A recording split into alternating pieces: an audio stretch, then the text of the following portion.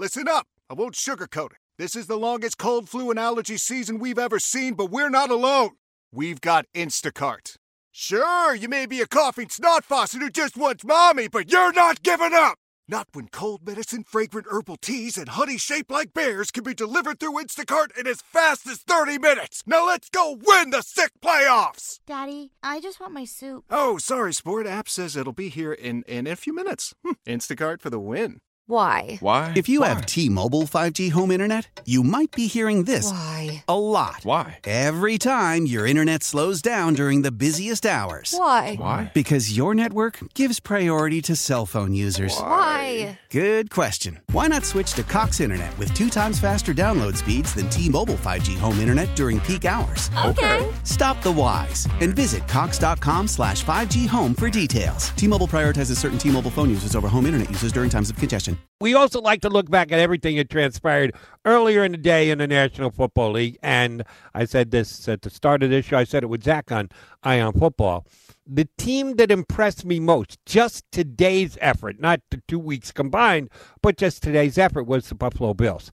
Lose last week to Pittsburgh, have to go down to Miami, where they have their fair share of struggles, more so later in the season than early in the season. Good time to be going down there early in the year, and good to be facing a Dolphin team once Tua Tagovailoa went out.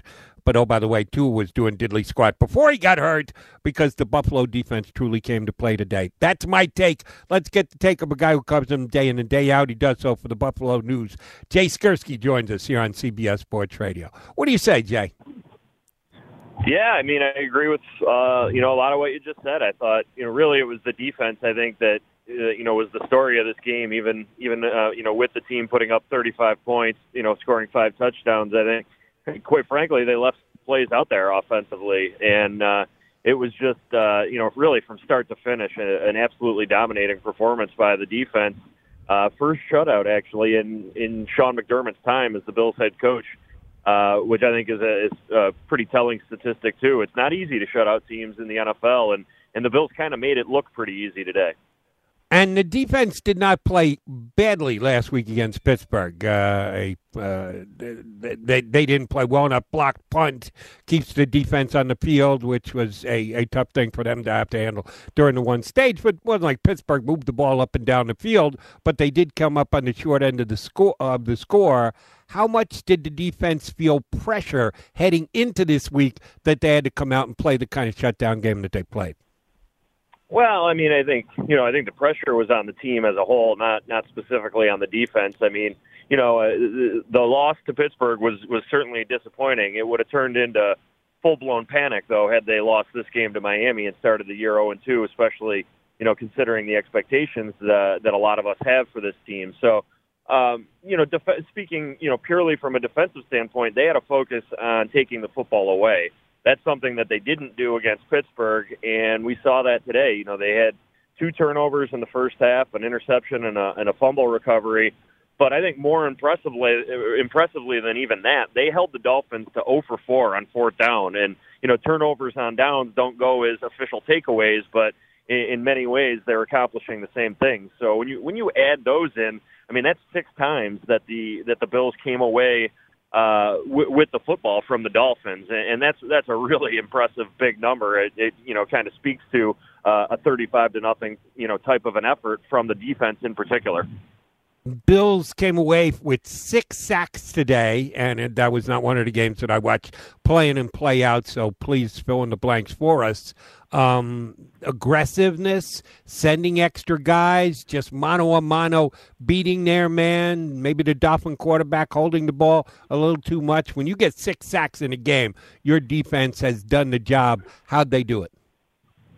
Yeah, it started, early. I thought Leslie Frazier, their defensive coordinator, called a fantastic game. I mean, they had 2 sacks on the first 3 Miami plays, and both of the sacks were from members of their secondary, Taron Johnson and Micah Hyde. So, when you're getting creative with those blitz calls and they're working the way that they did, and then from there, I thought, I just thought it was a snowball effect, and the momentum just kind of seemed to pick up, and it was they just came at whoever was at quarterback for Miami, whether it was Tua or Jacoby Brissett. The Bills just came at them in waves I thought A.J. Epinesa, even though he didn't have one of the sacks, played a really strong game.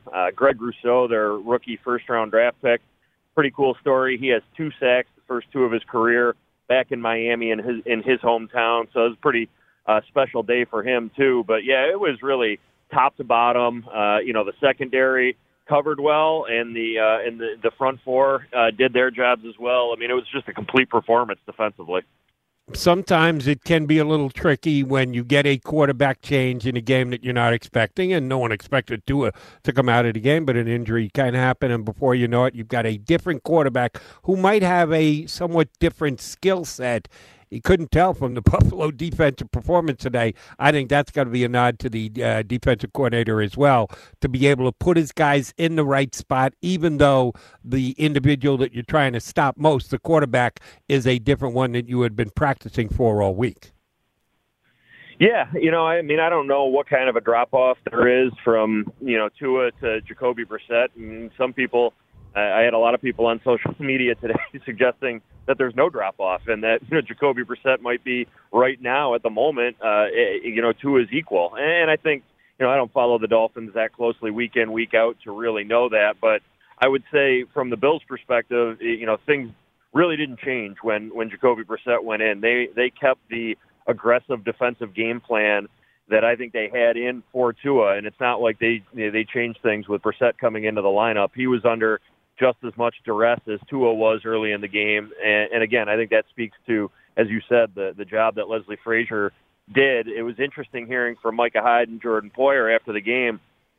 They basically said, listen, during the practice week, we loved this game plan. We were really confident that we knew what the Dolphins were going to do, and we knew how we were going to react to it.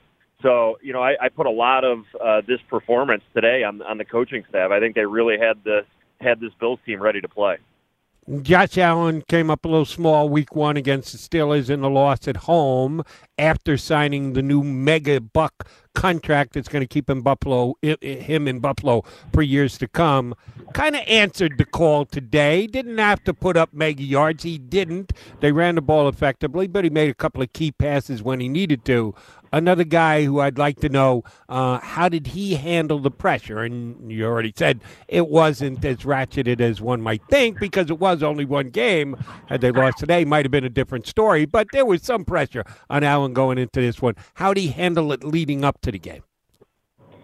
Well, I'd say okay, I guess. I'd give him maybe a B grade, B minus, something like that. I thought there were a few throws, quite frankly, that he missed on. And I think this is a game, as crazy as it sounds, I think the Bills could leave this game, and when they watch film tomorrow, they might even say that they should have won this game by more, particularly on offense in the first half. I thought it was a little bit uneven, a little bit sloppy.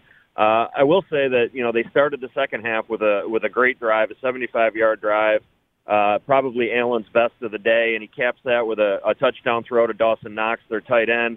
That one, that makes the game 21-0, and I think at that point it was, pretty much officially over. But I thought the Bills really let the Dolphins hang around a little bit longer in the first half than they needed to, and part of that was some struggles offensively. Zach Moss, their running back, lost a pretty bad fumble, so there were some mistakes that they made offensively, and I think Allen would attest to that too. I think there were a couple of throws that he missed, but when you're getting that kind of defensive effort, it covers up some maybe flaws or mistakes that they had offensively. And then, in the second half, again, I think they really found a rhythm, all sides of the ball, offense, defense, special teams. In the second half, it was really pure dominance.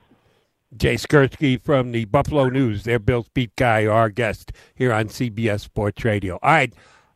Preseason, this was a pretty big deal, and you'll tell me how big a deal it was in the locker room. Cole Beasley was kind of outspoken about not being a guy who was going to get the vaccination and was going to try and shoulder on without it. The Bills had some COVID issues in preseason. Other teams had more. They weren't the worst, but they weren't the least either. Is that still an issue in that locker room? Is it just something that is going to be there all year, as big or minute as it is? How is that playing in the Bills room right now? Yeah, it's going to be there all year. I don't think it's causing any divisiveness.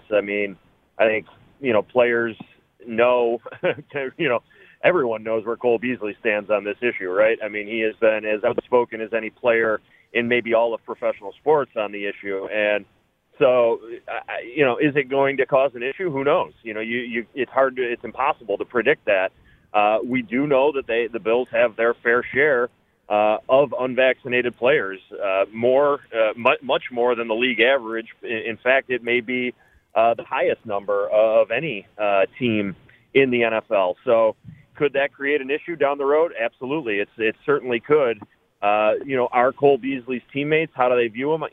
I haven't really spoken with any of them privately to get a feel or for any, animosity that they may have or anything like that toward him. I would just say that, the potential is there for it to be an issue, certainly. And it's impossible to predict whether or not that will come up. But as long as they have unvaccinated players who are key players for this team, and Cole Beasley is one of them, they run the risk of, potentially, of course, he could test positive, so could a vaccinated player. But I think the bigger issue is, the idea of the close contacts, what that means in terms of having to quarantine for at least 5 days. It's very easy that he could test negative, but because he came across somebody who was COVID positive, he could have to miss a game for that. So it's certainly in the realm of possibility that this comes up during the season and negatively impacts them. Right, and I know this has got to be taken in the context of score and situation in each game. Josh Allen did run it 5 times for 35 yards today. At 7 yards a clip is not too shabby. Did break off a 15-yarder. I think that is still a pretty big part of his game. He is good when he pulls it down and takes off. I know most teams would prefer that quarterbacks keep that limited, to throw the ball out of bounds, to take a sack here or there, that they don't want to see him put himself at risk. How has Josh been as a running quarterback these first 2 games in your estimation as compared to previous seasons? Has there been a change in either his attitude, his way of playing, and if so, are the Bills behind the way that his game has changed?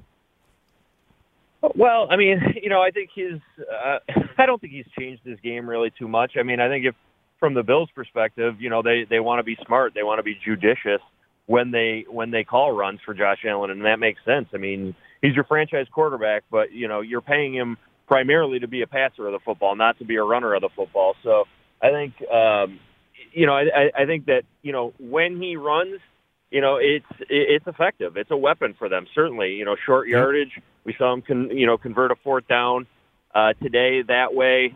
Scrambling. When he can get out of the pocket, he can make plays happen. But I think the Bills, like I said, want to sort of choose wisely when they use that weapon. They don't want to overextend him as a runner and risk him unnecessarily to suffering an injury. All right, next couple of weeks, got 2 home games, which means 3 out of the first 4 games are going to be at home, and they'll be favored in both of those 2 games versus the Washington football team next week and Houston coming to town the week after, before you have to hit a couple of tough road games in Kansas City against the Chiefs and in Tennessee against the Titans, who got a good come-from-behind victory today. I can do this. The Bills can't do this, but I can look past Washington and Houston. That game against Kansas City, of course, is a rematch of last year's championship game, and most people had the Chiefs and the Bills ranked 1A as the top teams in the AFC coming in. It's relatively early in the season. How big a game is that for the Bills? Well, it'll be the game of the year for them, especially if, like you said, if they handle their business here the next couple of weeks, go into that game at 3-1. Obviously we know that, the Chiefs are going to, maybe be undefeated or they're going to have a strong record going into that game too. I mean, listen, the Chiefs are the measuring stick for the Bills now. They're the team that they need to get past. They lost to them twice last year, once in the regular season, once in the playoffs. That's what this season is about for the Bills. It's about finding a way past the Chiefs. So, yeah, it's certainly, a measuring stick game. There's no other way to put it. It is only week 5. The season isn't over with a loss. In the same way, they haven't, won anything if they win the game. It's not like they've clinched, home field advantage or a playoff spot or anything like that. So, while it is still early in the year, I think, for their psyche and, what it could mean to them, it's a big game. No question about it. All right, you were there for all the post-game stuff. How would you say, what kind of level of pride, confidence, call it whatever you want, does Coach McDermott have as the Bills have gotten out to a 1-1 start? Yeah, I mean, he's pretty even keel after wins or losses. He's going to kind of give you the same line about, staying humble and hungry and, taking, this game for what it was, extracting the good from it in the film review tomorrow and, dissecting the bad and moving past it. So I don't think they're going to put a heck of a lot into this game. I think they're going to, move on to Washington here, quite frankly, pretty quickly, as they should. I mean, they know, I think they've gotten their season back on track. I think that's the fairest way of putting it after today's performance. This is a team that has high expectations.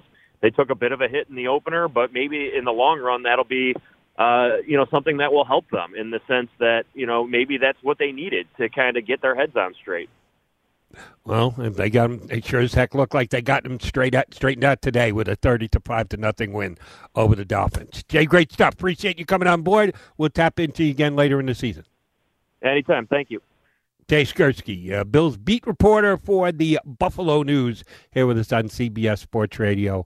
Old Man Winter here. If I had it my way, it would stay winter all year long. Short days, wind chill, black ice, and a good polar vortex. Oh, heaven. Wait, is it getting warm in here? Your cold snap is over, Old Man Winter. Spring has arrived. Spring. Spring is here, which means it's the perfect time to get away in the Hyundai you've always wanted. Visit the Hyundai Getaway Sales Event, where you can get great deals on all of our award-winning Hyundai models, like the tech-filled Tucson and Kona, as well as the spacious Palisade. Enjoy wherever you go with the peace of mind that comes with America's best warranty and 3 years or 36,000 miles of complimentary maintenance. But hurry in, these deals won't last. Add more joy to your journey at the Hyundai Getaway Sales Event.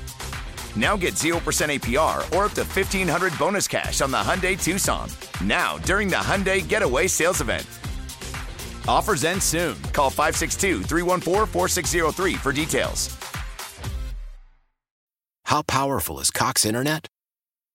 Powerful enough to let your band members in Vegas, Phoenix, and Rhode Island jam like you're all in the same garage. Get Cox Internet powered by fiber with America's fastest download speeds. It's internet built for tomorrow, today. Cox, always building better. Cox Internet is connected to the premises via coaxial connection. Speeds vary and are not guaranteed. Cox terms and other restrictions may apply. Analysis by Ookla Speed Test Intelligence Data. Fixed median download speeds. US Q3 2023. Celebrate and save at Ashley's Anniversary Sale. With Hot Buys, your choice of colors starting at just $3.99. Ashley Sleep mattresses starting at $2.50. Plus, receive a free adjustable base with select mattress purchases. And shop top mattress brands like Stearns & Foster, Tempur-Pedic, Purple, and Beautyrest Black with 60-month special financing. Only at Ashley. Subject to credit approval. No minimum purchase required. Minimum monthly payment, down payment, tax, and delivery may be required. See store for details.